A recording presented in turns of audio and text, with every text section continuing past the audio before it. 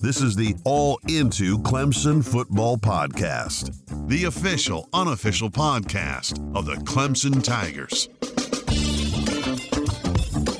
What's up, everybody? Briley here, and it's time for your Clemson football update for Wednesday, October 21st. Number 1. 2 of Clemson's top prospects in the 2021 class have decided to forego their senior season and instead enroll early for the Tigers. Ryan Linthicum, who according to 24/7 Sports is rated as the 4th highest center in the country, and Will Shipley, who is the top ranked running back in the country, both announced this week that they intend to enroll early for the Tigers.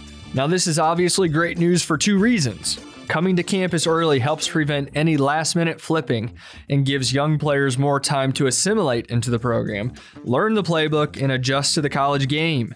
With Travis Etienne headed to the NFL and DeMarcus Bowman's transfer, Dabo Swinney and the coaching staff will appreciate the extra time with Shipley, who, along with Lynn J. Dixon, will be expected to handle the lion's share of the backfield responsibilities next season. Both of these decisions came about because their seasons were pushed back to the spring due to COVID.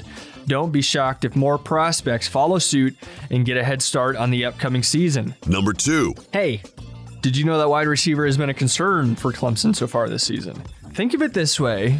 Look at another team who puts up 500 passing yards and throws 7 touchdowns, and you probably wouldn't even consider that their wide receivers still have more to prove. But besides Amari Rodgers, the Tigers have yet to find another playmaker on the outside. And I really hate to bring this up, but it was never more obvious than on the first offensive play of the game when Trevor Lawrence uncorked a perfect deep ball that landed right in the hands of Frank Ladson.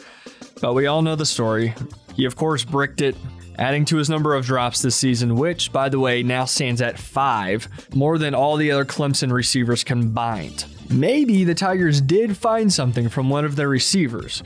E.J. Williams only had 2 receptions, but didn't have any drops, so that's something. No, but in all seriousness, whether it's Williams, Ajo, or Joseph Ngata, maybe, finally, would someone please step up already?